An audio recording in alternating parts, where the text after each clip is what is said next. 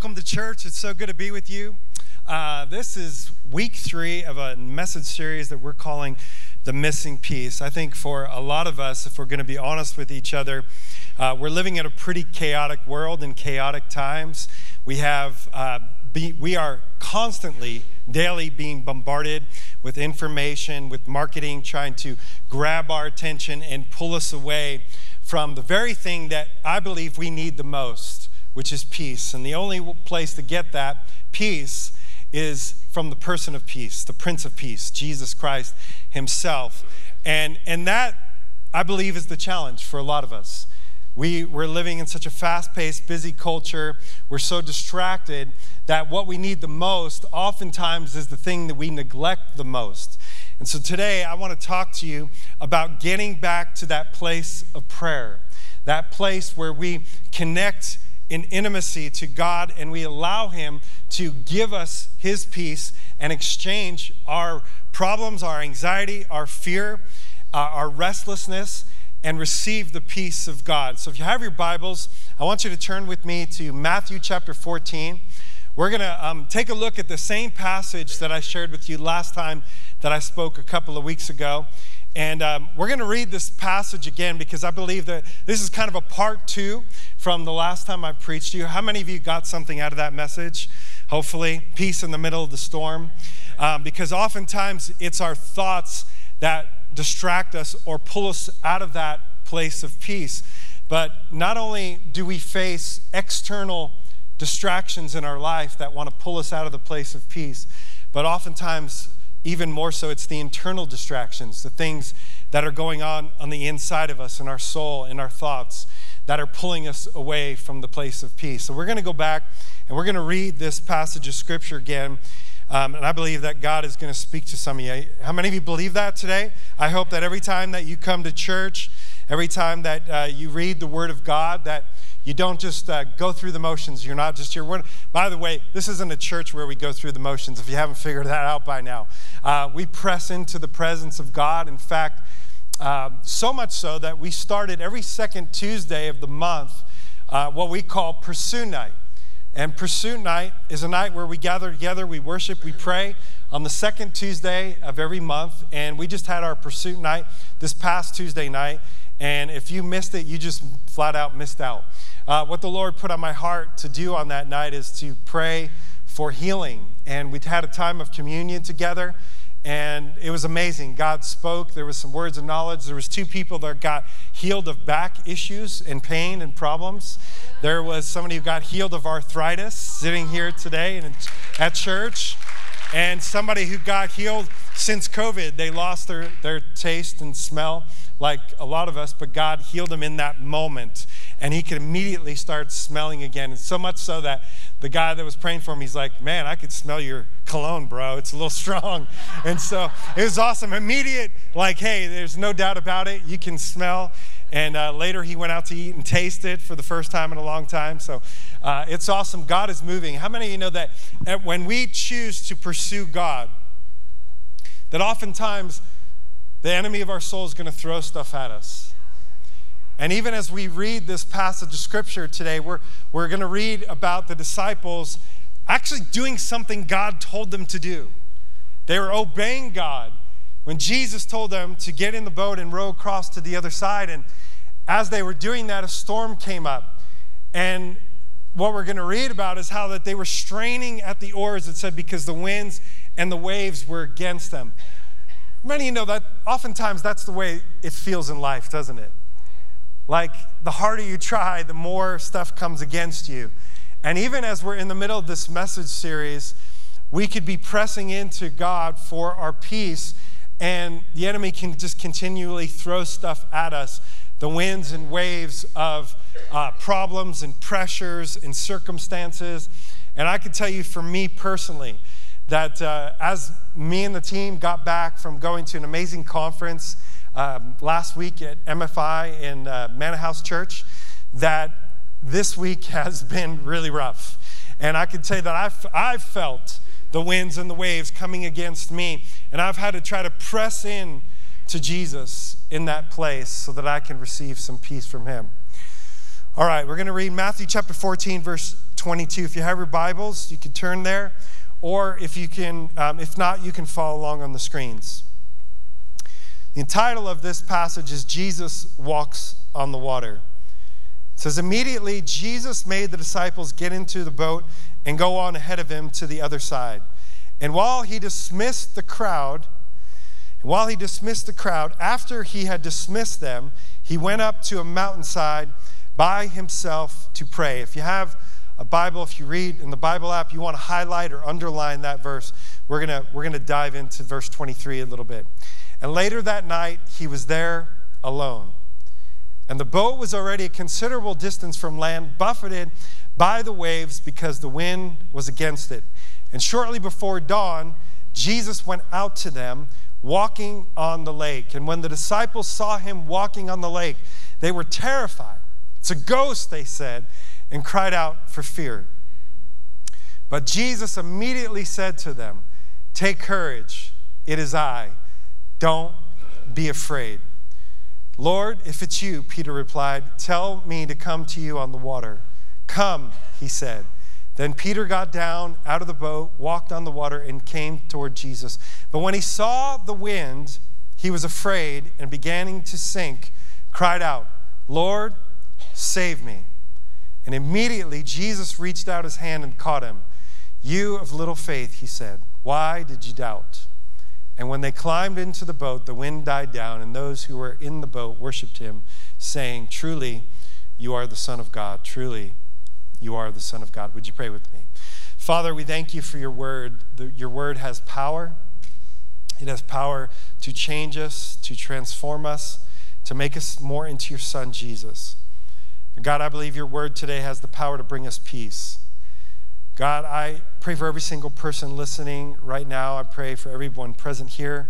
Pray for those who are watching online, our church in Eureka. God, that you would open our hearts to receive exactly what you have for us today. And my prayer is that this wouldn't be just a good message, but it would be a life-changing word of God that has the power to let us walk out not the same that we came in. In Jesus' name, amen, amen, amen.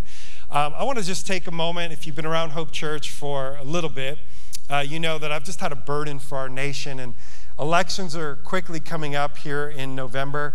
And so I want to just take a moment in our service to pray together. I think there's power in corporate prayer. I think it's something that's lost in modern day American church, that oftentimes, pastors pray, but the church doesn't pray together. And so I want to ask you to just take a minute to pray with me, and let's intercede for our nation. Can we do that? Okay, Father, we thank you that we have the privilege to live in this great nation, the United States of America. God, forgive us for taking that for granted, and forgive us for taking for granted our rights to not just pray, but to get out and to vote and to be active in this nation, to stand up for the things that we believe in, the things that are aligned with you and your word. God, I pray right now for those elections coming up, God, that you would elect those in office who know you, that hold fast to your principles and your character, God, and that will help turn this nation to be once again united, one nation under the authority of God.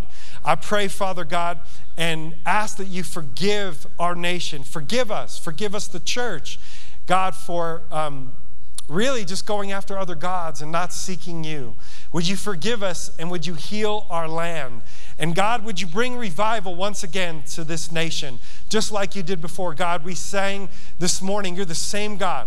You're the same God in the Azusa Street revival. You're the same God in the Toronto outpouring. God, you're the same God in Pensacola that poured out your Spirit. You're the same God that started the Jesus movement. God, I pray that you would bring another revival to this nation once again. We're standing on your word, and we're asking and seeking you, and ask that you would hear from heaven and not only heal our land, but sweep across this great nation once again in power. Why not us? Why not now? Let it begin right here with us in this valley, in Jesus' mighty name. And everyone said, amen, amen, amen. The title of my message to you this morning is The Quiet Place. The Quiet Place. One of the things as I was reading this that stuck out to me, and it really impacted the disciples. Now, if you remember what a disciple really is. A disciple is somebody that would apprentice under a teacher. And Jesus, gathering his disciples, actually calling them out. He called them, he sought them out, just like Jesus sought you out. Like, it's not by chance you're here today. Like, God's got you here for a reason. You might have thought, you just planned to come to church today and show up at the 11 o'clock service, but I can guarantee you this, that God had a plan and purpose for you being here. And one of those plans and purposes is that he's continually inviting us into what he's doing. And he's demonstrating for us how to live in the peace of God, in the life of God, in the love of God.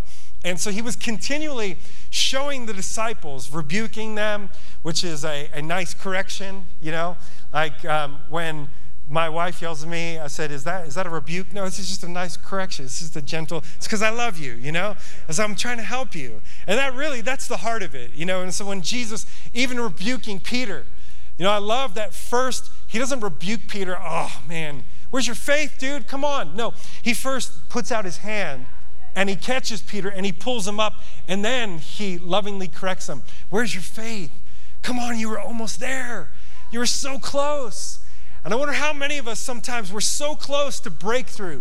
We're so close to seeing God move in power in our life. We're so close to having God break through in our fear and our anxiety or in our worry and lead us into a place for peace, and we get distracted. We get distracted from keeping our eyes fixed on Jesus, the author and finisher of our faith. See, this good work that he began in you and me, it wasn't originated with us. It originated from God and continues to find its place in God. And God wants to continually lead us into that place of faith. But the disciples, they're freaked out, they're scared, they're tired. They've been rowing against the wind and the waves. And by this time, I think they were done. Most scholars believe they were rowing for about 4 hours. They had rowed 3 or 4 miles and didn't get anywhere. That's frustrating. For a lot of us, sometimes we get into places in life where we feel like, man, I'm trying to read my Bible more. I'm trying to pray more. I'm trying to seek God. I'm trying to get to church more. And it just seems like every time I'm trying to pursue God more, I get these setbacks. And they just keep knocking me back and knocking me away from that place of just being able to focus on Jesus and stay in that place with him. But one of the things I think that impacted the disciples the most, I know this because there's several accounts in the gospel stories. The gospels, there are 4 eyewitness accounts of the life of Jesus. And so we just read Matthew's account. But you go back and you look at Mark's account in Mark chapter 6, and you go and you look at John's account of this same story. And even earlier, there's a similar situation where the disciples are in the middle of a lake and they encounter a storm, and Jesus is actually sleeping in the boat in the middle of the storm while they're freaking out. He just seems to be so at peace. Now, I don't know about you, but I'd be a little bit annoyed, and I think they were too. Like, come on, Jesus, really? Like, we're in the middle of this storm and you're sleeping? They even said this, don't you care? And oftentimes that's the way it could feel like, God, where are you? Where are you in the middle of my pain? Where are you in the middle of my problems? Where are you in the middle of my fear, my anxiety, my sleeplessness, my restlessness? And in the middle of this storm, Jesus just walks on by. Just a little stroll. He doesn't come to them. He walks by them. And he waits for an invitation to enter in to their fear. And I believe this is where it begins, where we begin the journey to find our missing piece. And so here's my first point for you, is we don't get peace in the middle of the storm. We get peace in the quiet place with God. I'm going to say that again, and this might mess with you a little bit, but I'm going to unpack it for you. So just hold on. Give me a hot minute. We don't get peace in the middle of the storm. We get peace in the quiet place with God. You see, we don't get peace in the middle of the storm. Storms reveal our depth of peace. And so when we're in the middle of going through something in our life, what it does, God uses the things that we're facing. And some of you right now, you're going through some real things. And when we go through things in life, what it does, the storms of life, if you will, what it does is it reveals our depth of peace or our shallowness of peace. Now, Jesus, he seemed to have all kinds of peace, enough peace that he had enough for himself and he had enough to give away. In fact, as followers of Jesus, that's the place that Jesus wants you and me to be at, is that we have so much peace, we're full of peace, that those around us say, I know your marriage is like you're kind of going through something. I know you're on the edge of bankruptcy. I know you're struggling with your kids, and I know there's stuff going on in your life. How come you got so much peace? And we give an opportunity to tell them why. In fact, I was listening to John Maxwell. That's one of the things that he says to people when they're going through some stuff. They're like, he just looks at them and he says this. I love this. He says, man, I wish you had my peace. And they're like, well, why do you have so much peace? And it gives them an open door to be able to share the peace of Jesus with them. But if we're going to be honest, most of us we barely have enough peace to make it through the week, make it through the day. And yet Jesus seemed to be just so full of peace that no storm, he was able to walk on the winds and the waves and not be affected by them. Where does he get that kind of peace? You don't get it in the middle of the storm. You get it in the quiet place with God. You cry out for Jesus in the middle of the storm.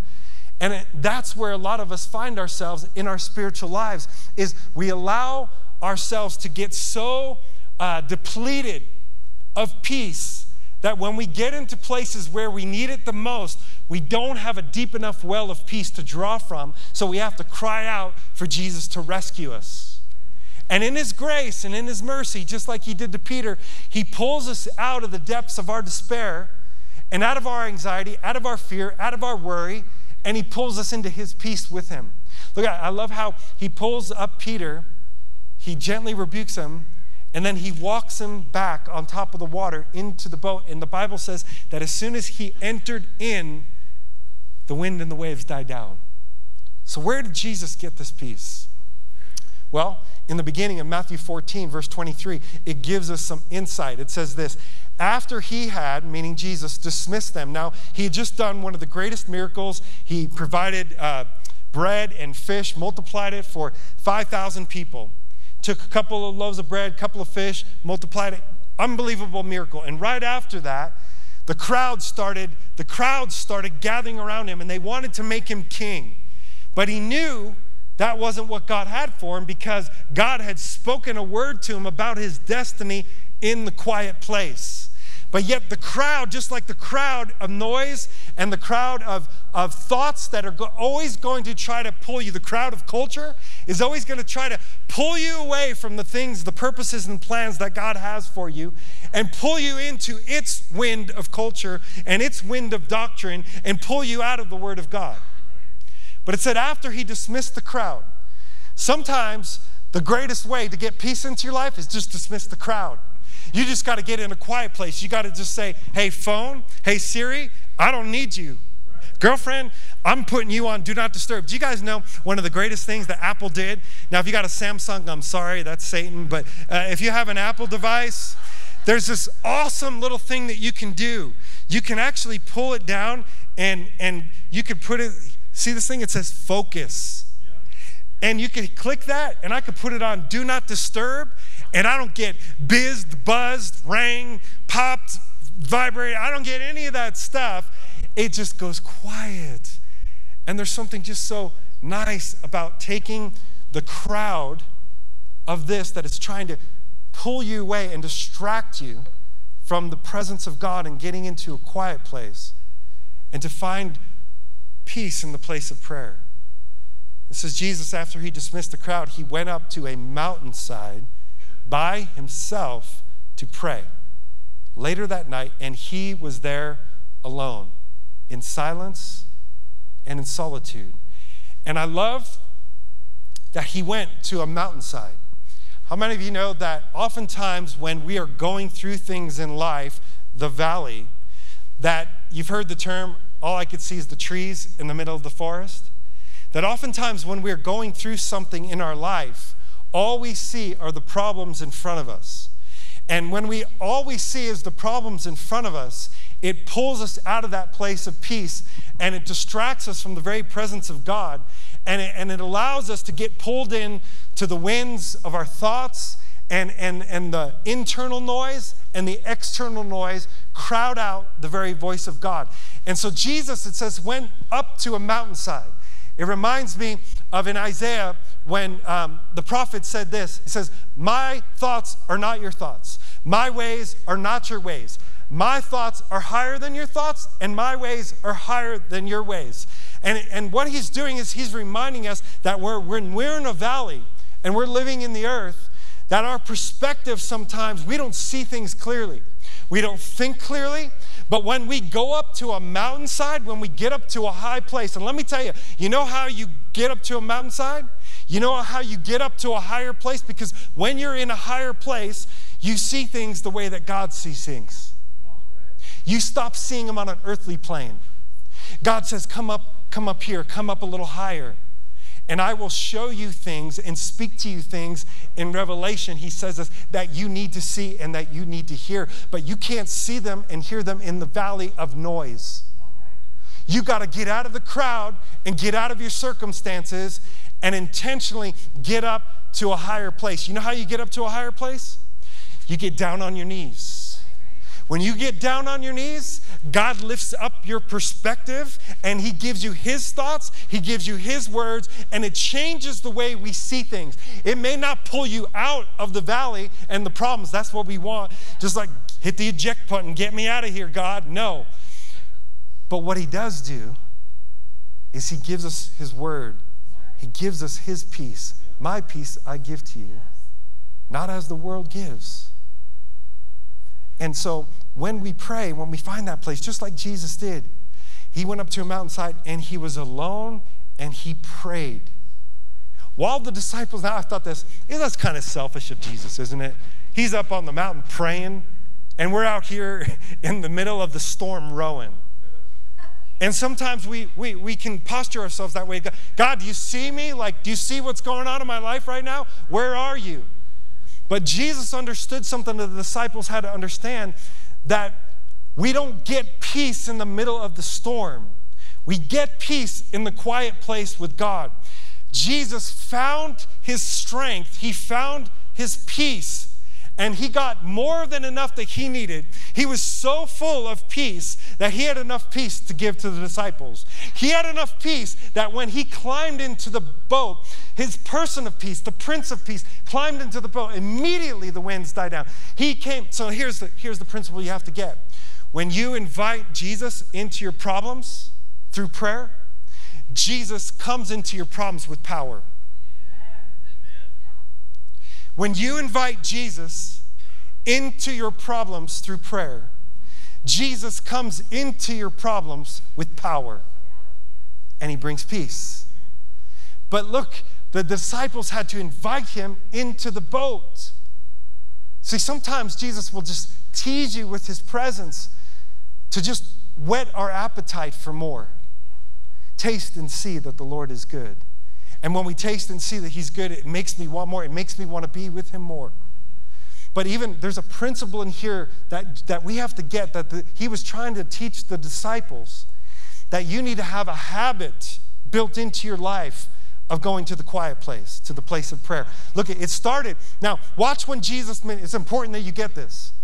The genesis of how something begins is always an important principle that we can learn biblically through it. Now watch, when Jesus was launched into his public ministry in Matthew chapter 3, verse 16, watch this. It says, as soon as Jesus was baptized, he came to John the Baptist, he's being baptized, and he's about to launch his public ministry. He's going public with this. It says, as soon as Jesus was baptized, he went up out of the water, and at that moment, heaven was opened, and he saw the Spirit of God descending like a dove, alighting on him. And a voice from heaven said, this is my Son, whom I love, and whom I am well pleased. Now look, the word of the Lord came to him and spoke identity over, you're my son. Number two, he needed to know that you're loved. He's going to go into ministry from a place of identity, who he is. And number two, from a foundation of being loved. This is what every single believer has to have, this foundation. If you don't have this foundation, man, that you're going to struggle in the area of peace. And God speaks to him his identity, that he is loved. This is my son in whom I am well pleased. And he is pleased with him. Check this out. Not because he healed people, not because he did miracles, but just because he was his son. At this point, Jesus had done absolutely nothing. Nothing that would warrant the Father's pleasure. And yet, for a lot of us, we are striving to try to please God. And you have to understand that God was already pleased with you because of his son Jesus and what he did on the cross. We're not working for God's favor and pleasure. We are resting from a place of God's pleasure because we are his sons and we are his daughters. And so God speaks identity. He speaks his word to him, and his word brings him life. It brings him identity. It brings him his love, and it tells him that he is well pleased with him. And so now, this has always tripped me up. Right after this, you're like, okay, this is it. Jesus is going to start. He's going to go out and do miracles. He's going to perform power. It's going to be amazing. The very next verse, Matthew chapter 4, verse 1, goes to chapter 4. It says this: Then Jesus was led by the Spirit into the wilderness to be tempted by the devil. And after 40 days and 40 nights, he was hungry.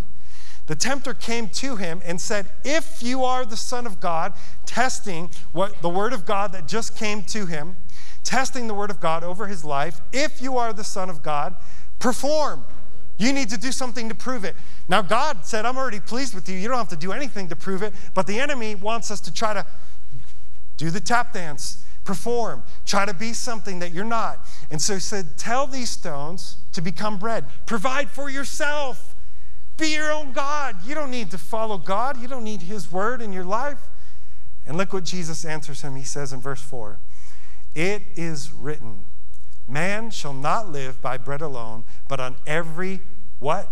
Word that comes from the mouth of God. And Jesus was making an important distinguishment that you and I need to understand. That when we read or hear a word of God in the quiet place, when God speaks to you, speaks to your soul, and he could speak to you through the logos, the written word, or he could speak to you a rhema word, which is a spoken word to your spirit. It's a now word.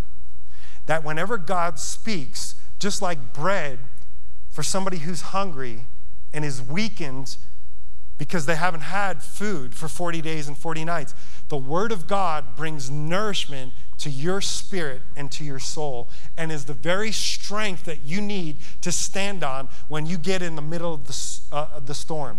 This is why Jesus, when they came to him and they said, hey, when he was sitting by the well, in the story of the woman of the well, and they knew we had journeyed a long time, they hadn't eaten anything, and he looked refreshed, and they're like, hey, did you get something to eat? He's like, I have food that you know nothing about that sustains me. He had the word of God that was sustaining him. He had the word of God that was bringing him peace. He had the word of God that was giving him strength. And for too many of us, we don't get into the quiet place, and we never get into the place of prayer where we actually hear God speak a rhema word to us. But Jesus knew the secret of the quiet place. And I believe this is the missing piece to our missing piece. That word, now, it always messed me up how the Spirit led him into the wilderness. I'm thinking, that's kind of mean. Like, come on, Holy Spirit. Like, why did you he just had his coming out party, and now you lead him into the desert where he doesn't get to eat for 40 days, and he's weak, and then he gets kind of beat around. The devil's trying to beat him up and steal his thunder. Like, why would the Holy Spirit lead him into that place? See, I've always thought of the wilderness as a place of weakness until I looked up the word wilderness. And the original word wilderness in the Greek is the word eremos. The word actually means, yes, desert, but it also means deserted place. Another translation, desolate place. Another one, solitary place. Another one, lonely place. Another one, yeah, wilderness, but here it is, or quiet place.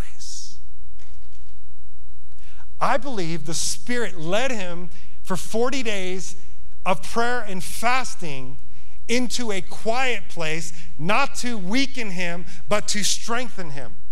Because he knew that he was going to need the strength of the Word of God and the peace of God to sustain the temptation that was coming after him to rob, steal, and destroy his identity as the Son of God and destroy his purpose on the earth.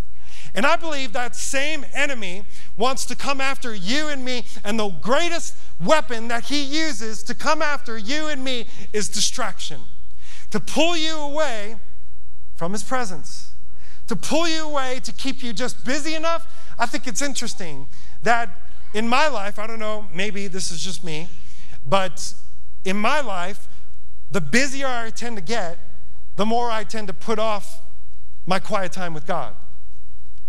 Like, I have stuff I got to do, and my to-do list gets bigger, and instead of taking more time in the quiet place and with God, I end up trying to try to catch up, and I say, God, I'll make it up to you later, or I'll do it tonight, and then I get home and I'm exhausted from the day, and I lay my head down on the pillow and I fall asleep, and I get up and the rat race happens all over again. My phone is buzzing at me, it's beeping at me, I got text messages, I got emails, social media feeds are hitting me up, and all the thoughts start running through my mind, distraction, distraction, distraction, all trying to pull me and you away from the quiet place, the place of prayer.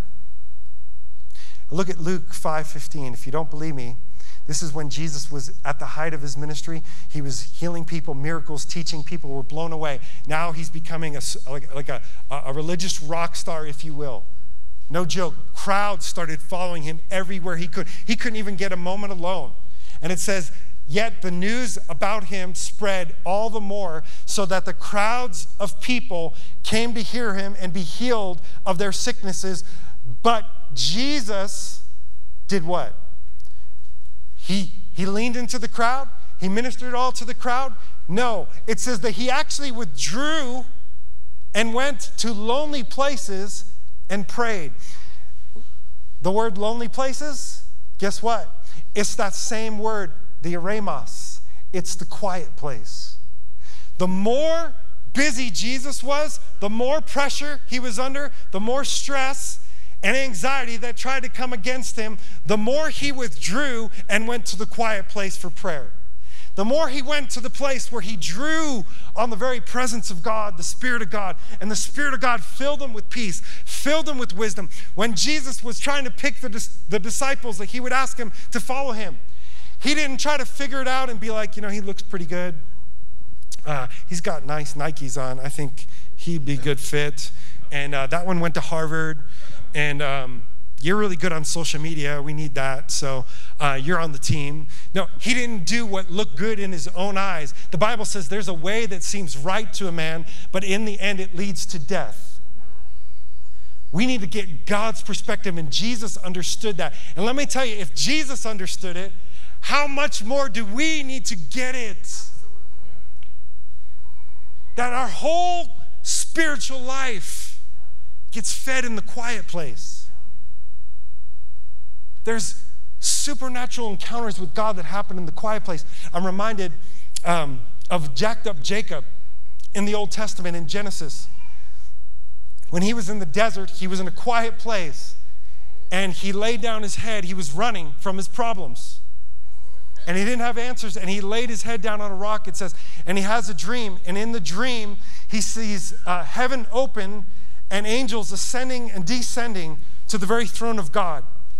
And he wakes up from the dream, freaked out like most of us would, and he says this. He said, surely the Lord is in this place, and I wasn't even aware.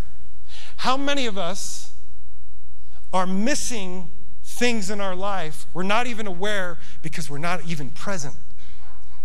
We're so distracted. I was at a restaurant the other night with my wife and my mom, and I was eating, and I had one of those moments where I'm just looking around the restaurant. I kid you not, every single person I looked at, they're eating. There's people with them, mind you. This is madness, people. Like, we need to stop and think how culture is pulling us and grabbing our attention. In fact, if you do research, social media inventors, like people that invented TikTok and Reels, all these things. Now, I'm not a social media hater. I use it to a certain degree. I'm not on it very much. You probably noticed that. Sometimes I feel guilty about that as a pastor because, that's what pastors do. You get on social media, you do it. But quite honestly, it pulls me away and grabs my attention, so I don't go on it very much because I've learned that. But there are inventors of things like TikTok that have scientifically figured out ways to get our children addicted at a young age, and they have trained their minds to where teachers can't even keep kids' attention in class anymore because they're so used to quick images flashing through their minds that they got like ADD.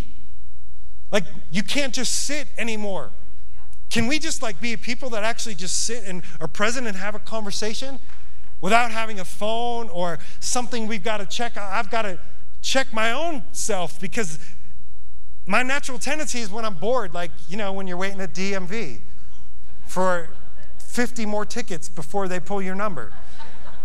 And instead of taking that time to maybe just take a moment and pray, be aware of the people that are around me. Maybe there's somebody around me that needs some peace. And I've got peace. And I could miss it because I'm just completely oblivious and not present with the people around me. And sometimes with the people that matter most. I want to give you a few statistics that might blow you away. Philip Zimbardo's, he wrote a book called The Demise of Guys. The tagline is The Crisis of Masculinity in Western Culture. He concluded that the average guy spends 10,000 hours playing video games by the age 21. Now, I'm not against video games. Man, it's cool. Play them, have fun, but that's a lot of hours, 10,000 hours. There was a book written by Malcolm Gladwell, and one of the chapters, it's called The Tipping Point, and one of the chapters is called 10,000 Hours.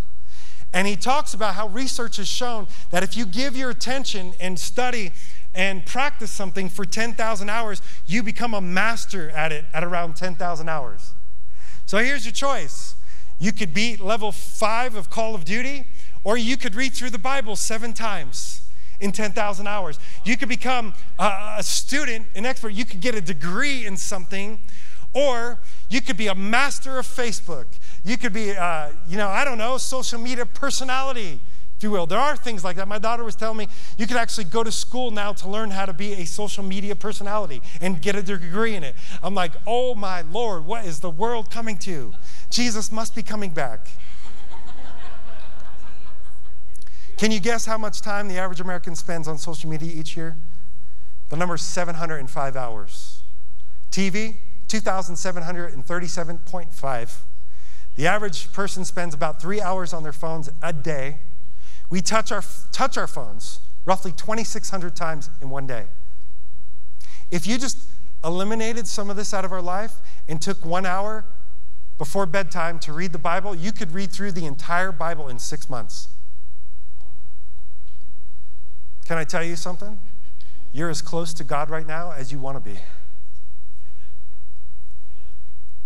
Don't wait to New Year's to say, I'm going to read my Bible, I'm going to spend more time with God, when we are missing out on the very things that God has for us in the present, in the here and now, because we're so distracted.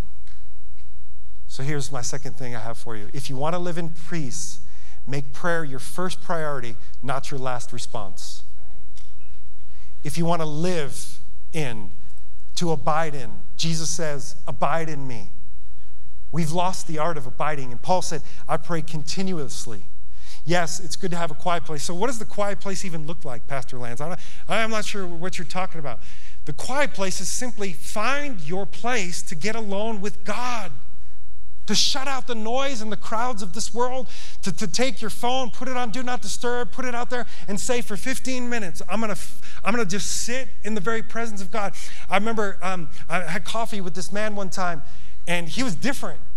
I'm like, what's going on in your life, bro? It seems like you got a lot of peace. You're joyful. You just seem different. And he said, I am. He said, I went on this men's retreat, and I was so stirred of what God spoke to me. I wanted more of that. And so what I started doing is I started getting up before dawn and there's this little creek in my backyard, and I take a plastic chair and I put it in the middle of the creek, and I just sit in the middle of the creek in the dark, and I pray. And I ask God to speak to me. And he starts speaking to me about my business. He starts speaking to me about how to be a better husband. He starts speaking to me about how to be a better father to my kids. And it's transforming my relationships. Let me tell you something. You can't live off secondhand spirituality. And too many of us, like secondhand smoke, we're inhaling what somebody else breathes out. I can't give you my anointing because the anointing only comes out of the quiet place. You got to find it for yourself. I could preach to you to the word of God, but you got to get the word of the Lord for yourself. You can't have, too many of us, we've learned to have secondhand spirituality where Stephen Furtick's my pastor because I watched a 5-minute reel of him preaching. That's pathetic. That's secondhand spirituality. You're never called to have secondhand spirituality. You're called to get in the quiet place with God. Find your place. That may look different for you than it is for me. I remember, how many of you remember the movie called The War Room?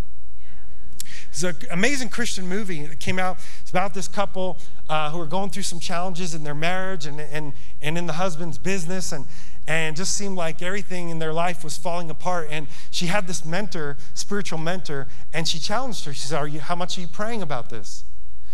Well, I'm praying about it, but no, how much are you really praying about this? She admitted, I'm not. She said, you need to find your quiet place, your secret place.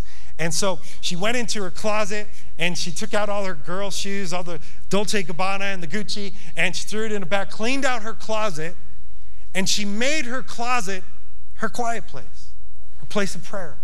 And she would go in there and she didn't even know where to start. Just like a lot of us, this is the problem, that we don't even know where to start. And even when we do start, our minds are going so much that they distract us with our thoughts that we can't even stay quiet and get in that place of prayer. And honestly, all place of prayer is, God, I don't even know. If you would just be honest, say, God, I don't even know how to do this. But I know I need more of you in my life, and I want more of you in my life. I know I need more of your peace, and so here I am, God. There's something amazing that happens. Pastor David read that scripture to you in our ministry moment in Philippians chapter 4, and Paul was in the middle of a prison. Talk about fear. Talk about anxiety. I mean, not knowing your future. He literally could have been taken out of the prison and beheaded at any moment. Done. Game over. He had no idea. He's in waist-deep sewage, hanging in chains, cold, tired, hungry, fearful, anxious, and in that place, he writes this beautiful letter to the Philippians, and he says, in Philippians 4:6, he says, a command, don't be anxious for anything, but in every situation, not just the hard ones, like I might die, or I've got cancer, God, or I don't know, something's going on in my body, my kid's strung out on drugs, my marriage is on the rocks, I'm about to lose my business, I'm about to go bankrupt. Not just in big times. See, that's the problem. Peter cried out to him because he needed him to rescue him in that moment. And too many of us, we don't make prayer our first priority. We make it our last response. It's like, God, I need a Hail Mary. I need you to bail me out. And we don't have peace to draw from, and because of it, we live shallow lives. We don't have any depth to our peace. I remember one Easter, really sweet girl, she gave me this, she comes up to me, it was about to be Easter, she gives me this chocolate Easter bunny. I'm a Reese's guy, but she gave me this chocolate bunny, and I'm like, I'm down, thank you. And I was stoked, it looked like a good bunny. And I remember, it was like Sunday afternoon, and I'm like, I could use me some chocolate and some coffee. And I remember going to break a piece off, and I went to break a piece off, and the whole thing just collapsed in the middle because it was hollow. It wasn't a solid chocolate, it was hollow.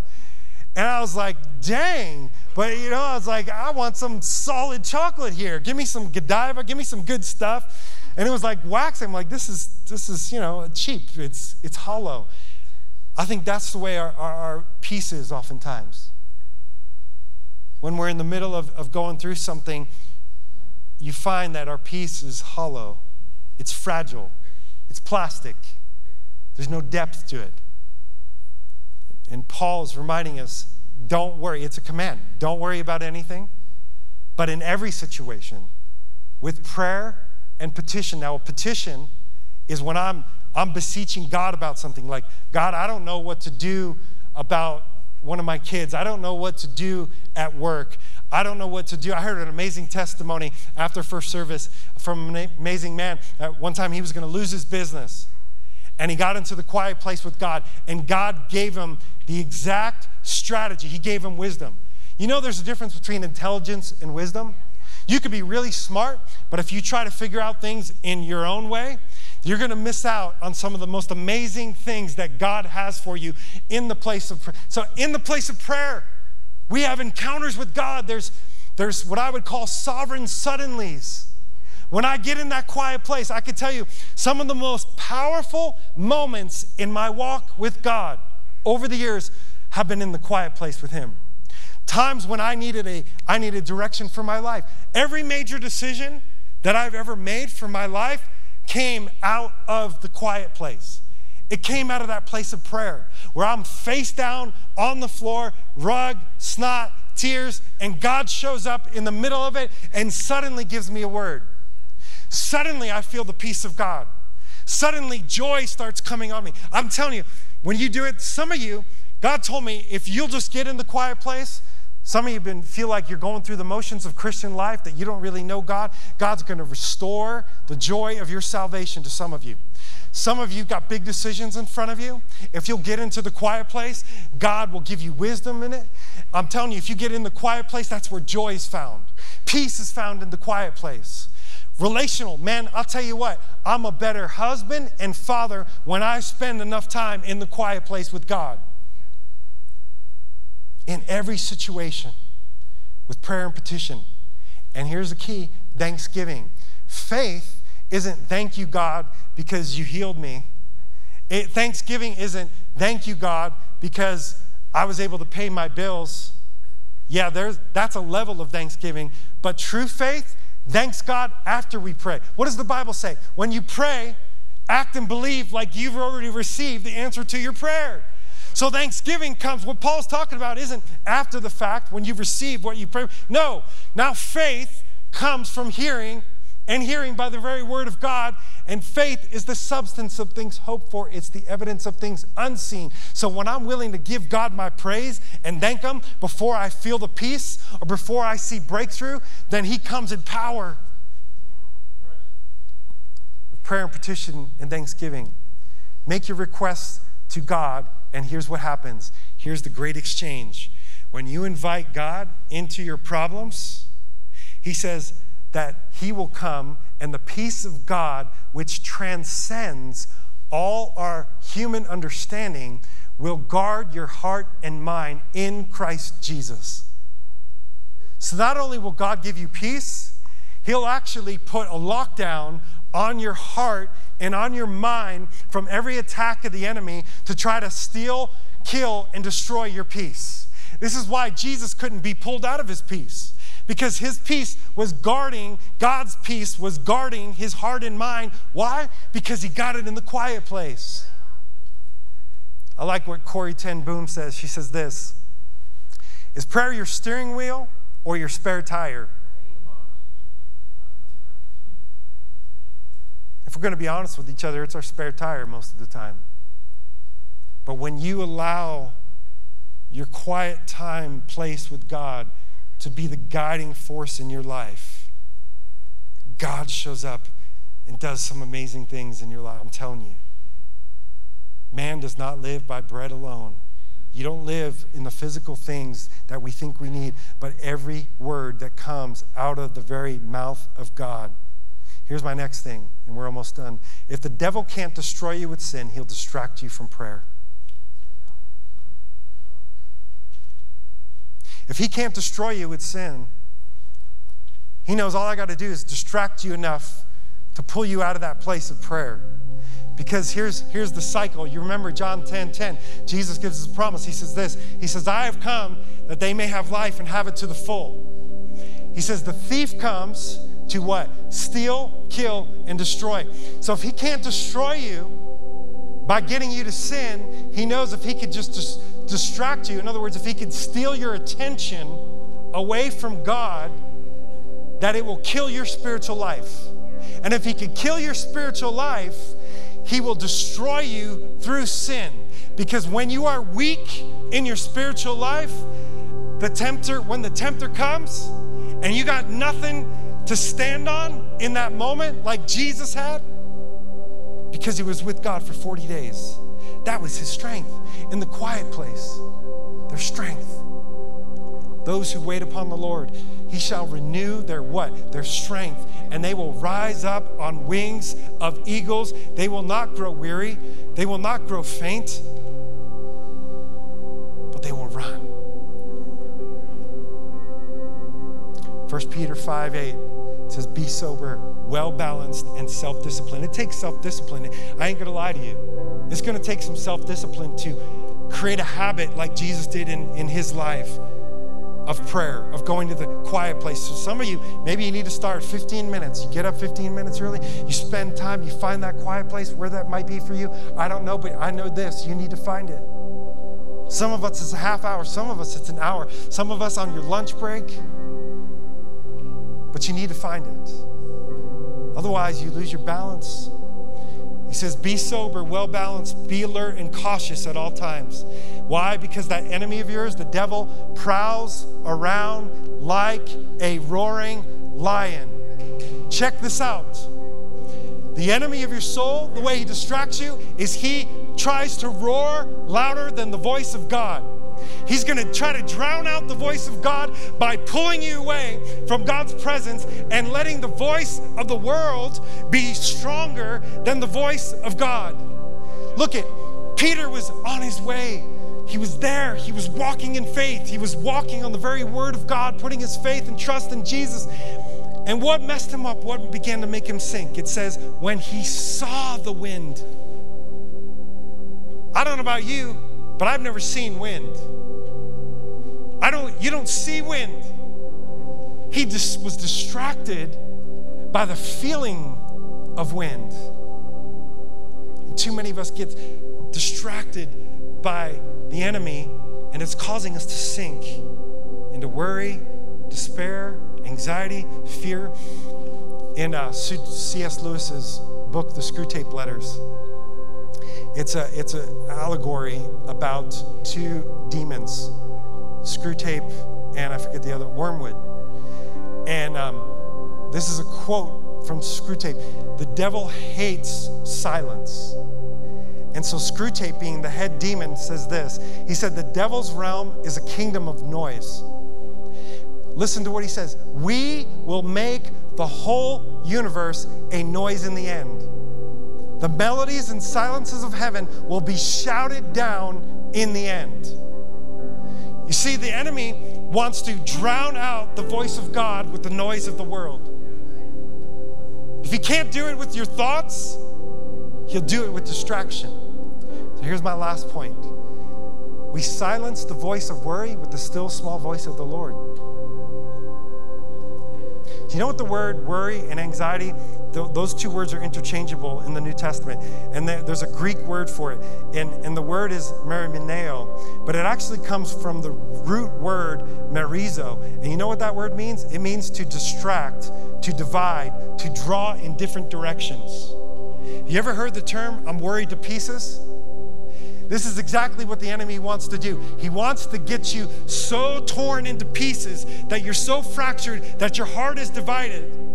That's why James said, you don't be a double-minded man or woman. It's dangerous. It's a dangerous spiritual place to be when the enemy distracts you, divides up your thoughts, tears your peace into pieces. But when we invite Jesus in, he picks up all the pieces and gives us back our peace. He did that for the great prophet Elijah. In a moment in Elijah's life when he was really wrestling. He wanted to die. He was wrestling with fear. He had a threat against his life by Jezebel that she was coming to take his life. And in that moment, he ran from God.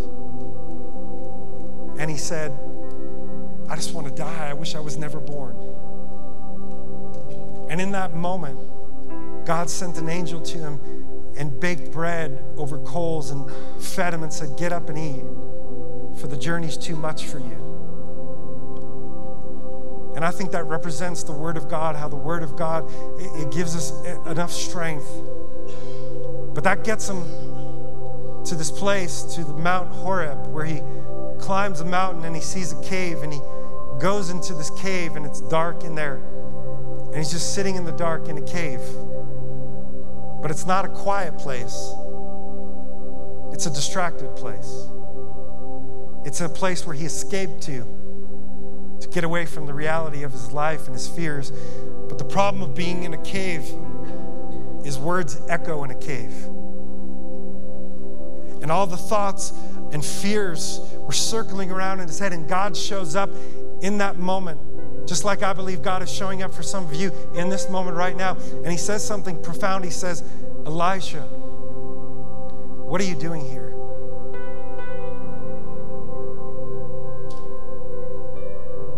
Elijah's sitting in that dark cave.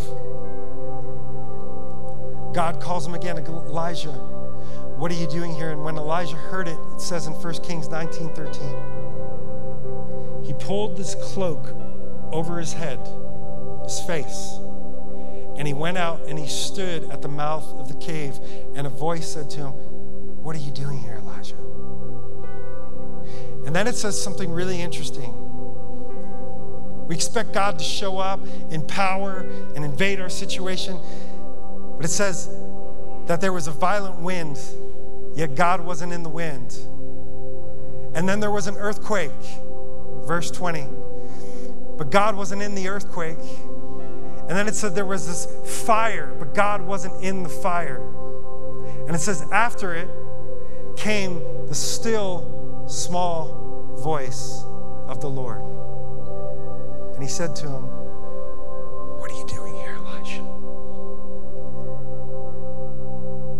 And in that moment, I always wondered, what is that word, still small voice? You know that one of the Hebrew translations says that it was actually the sound of silence. That in that moment, he could hear God's voice, and it was God's voice, his whisper. And I thought, why, God, why don't you speak louder than the enemy? When the enemy comes at me like a flood, why isn't your voice so much louder? Why does it have to be a whisper? And he says, because I'm close.